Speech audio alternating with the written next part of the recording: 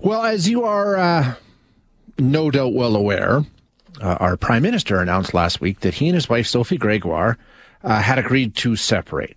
And I'm still trying to sort out exactly why so many people in this country were so deeply invested in the marital status of our Prime Minister. But boy, they definitely were. Lit up social media for a day or two. I don't think the Prime Minister was enjoying all the discussion either about who's having an affair with whom, who might be gay, that whole thing. It was craziness. There's really no depth that people won't go to when it comes to the politics. So I think in an effort to try and change the channel, as they say in politics, the Prime Minister decided I need to get people yelling at me for a different reason. So he took his son to the Barbie movie and then tweeted about that. And holy cow, instantly the marital situation was old news, as the keyboard warriors now pivoted to a whole new war that they had to wage. It's so funny to watch how these unfold. Two issues that really have zero meaning on anything to do with politics, but because everything's political in 2023, that's where we are. So, like I said, I'm not all that interested in the Trudeau's marital status and their particular situation in terms of how they got there or where they're going from here. It doesn't matter.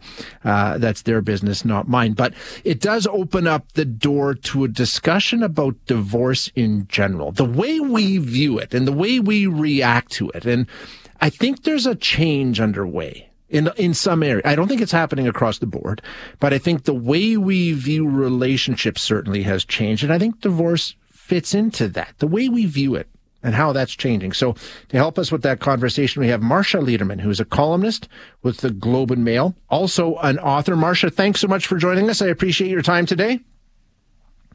Thank you for the invitation. Good morning. Let's plug the book right off the heart. Let's make sure we get that in. The book is Kiss the Red Stairs. Is that the one?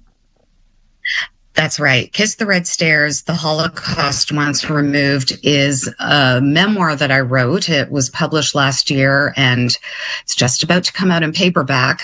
But the reason why it's relevant here is that the book, which is really about intergenerational trauma, my parents were Holocaust survivors, is the sort of triggering event for me was my own divorce and how that brought up so many things and how difficult it was.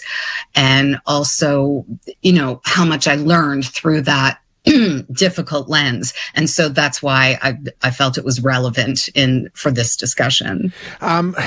This discussion starts with, like you say, divorce that I think a lot of people have experience with, a lot of people have seen up close. It's never easy, right? I mean, it doesn't matter if you're the head of state or a Hollywood superstar or anybody. It's never an easy situation.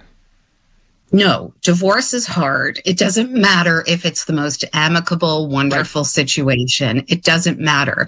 It's hard on your heart. It's hard on your bank account.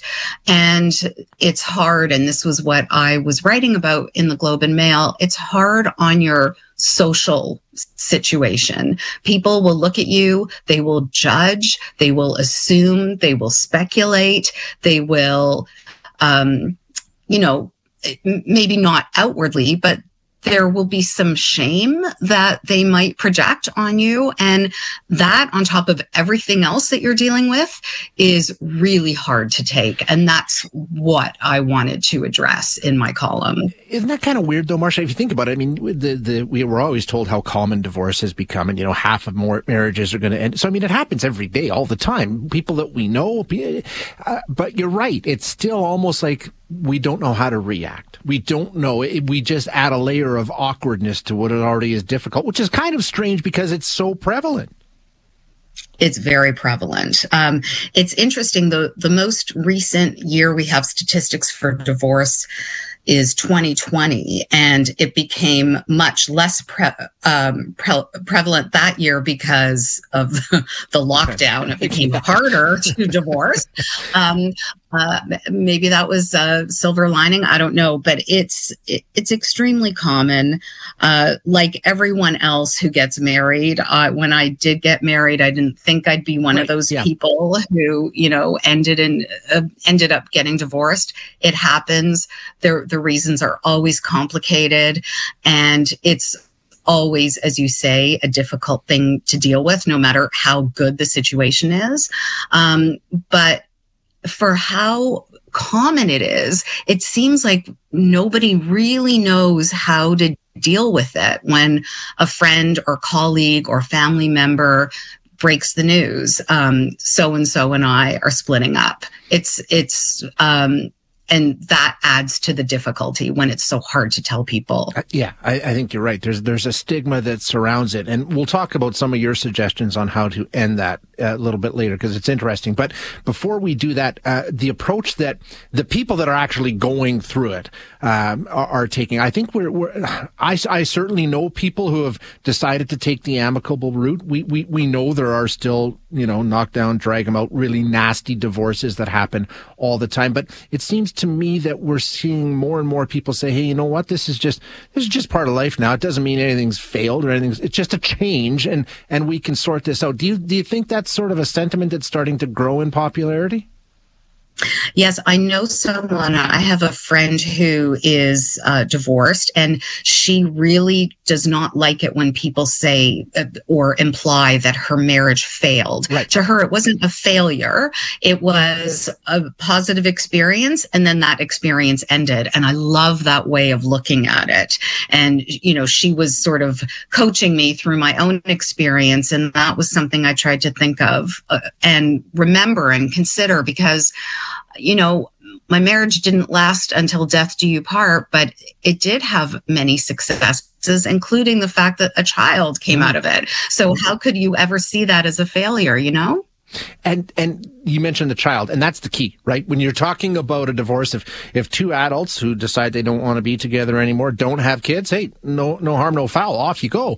But kids complicate that, right? And we also see an approach to that co-parenting that has been pretty public. The Prime Minister, and again, not getting into a specific situation, he talked about that, and we've seen it before.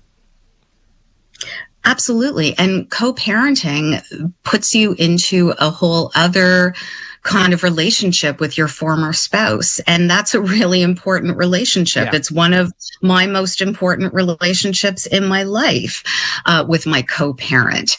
And there are great ways to go about it. And you have to communicate and be respectful, and you do it for the child, but you also do it for yourself, because you don't need more negativity in your life. There's a lot of negativity in the world, as you pointed out on social media, but beyond. And I think that this is an important relationship that can really add to your life. Yeah. And I know that might sound weird, but I think there is more recognition of that. A lot of people are choosing the collaborative divorce route now. That is becoming more and more popular. And an important part of that approach is that you recognize that you are co-parents. Even if you are ex-spouses, you are always co-parents. And that is a very important thing to remember and to consider in all of your moving forward decisions. Yeah, and I think a lot of people are. I think that whole conversation has changed, which is good. That's the most important thing. But do we get to a point where, okay, divorce is not a bad thing. I think, okay, fine, it happens and whatever, there's no stigma. But do we get to a point where it's a positive thing? I mean, how do we try and frame this? You've talked about celebrating divorces, and that's, it's an occasion that you should mark somehow. I mean, how do we balance? Is it a good thing? Is it a bad thing? Or is it just a thing?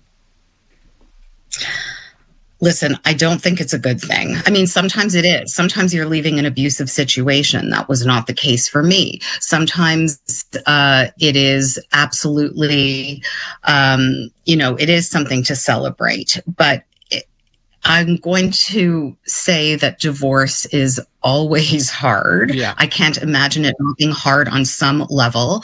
I'm not saying it's the best news ever. It certainly wasn't for me.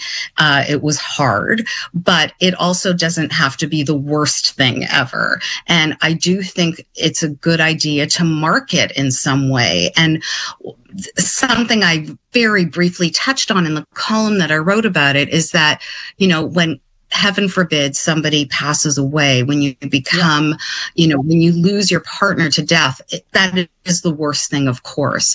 But you don't have to deal with the stigma around that death, although there are exceptions to that, I acknowledge. But people are offering you unqualified sympathy and help. Whereas when you split up from your spouse, there is some shame associated with that, unfortunately, and stigma, and you don't get that kind of community support necessarily. Of course, your best friends are there for you. Yeah. In my case, my sisters flew out to Vancouver, where I live, and helped me rearrange my kitchen and taught me some recipes, and we made it into sort of an event.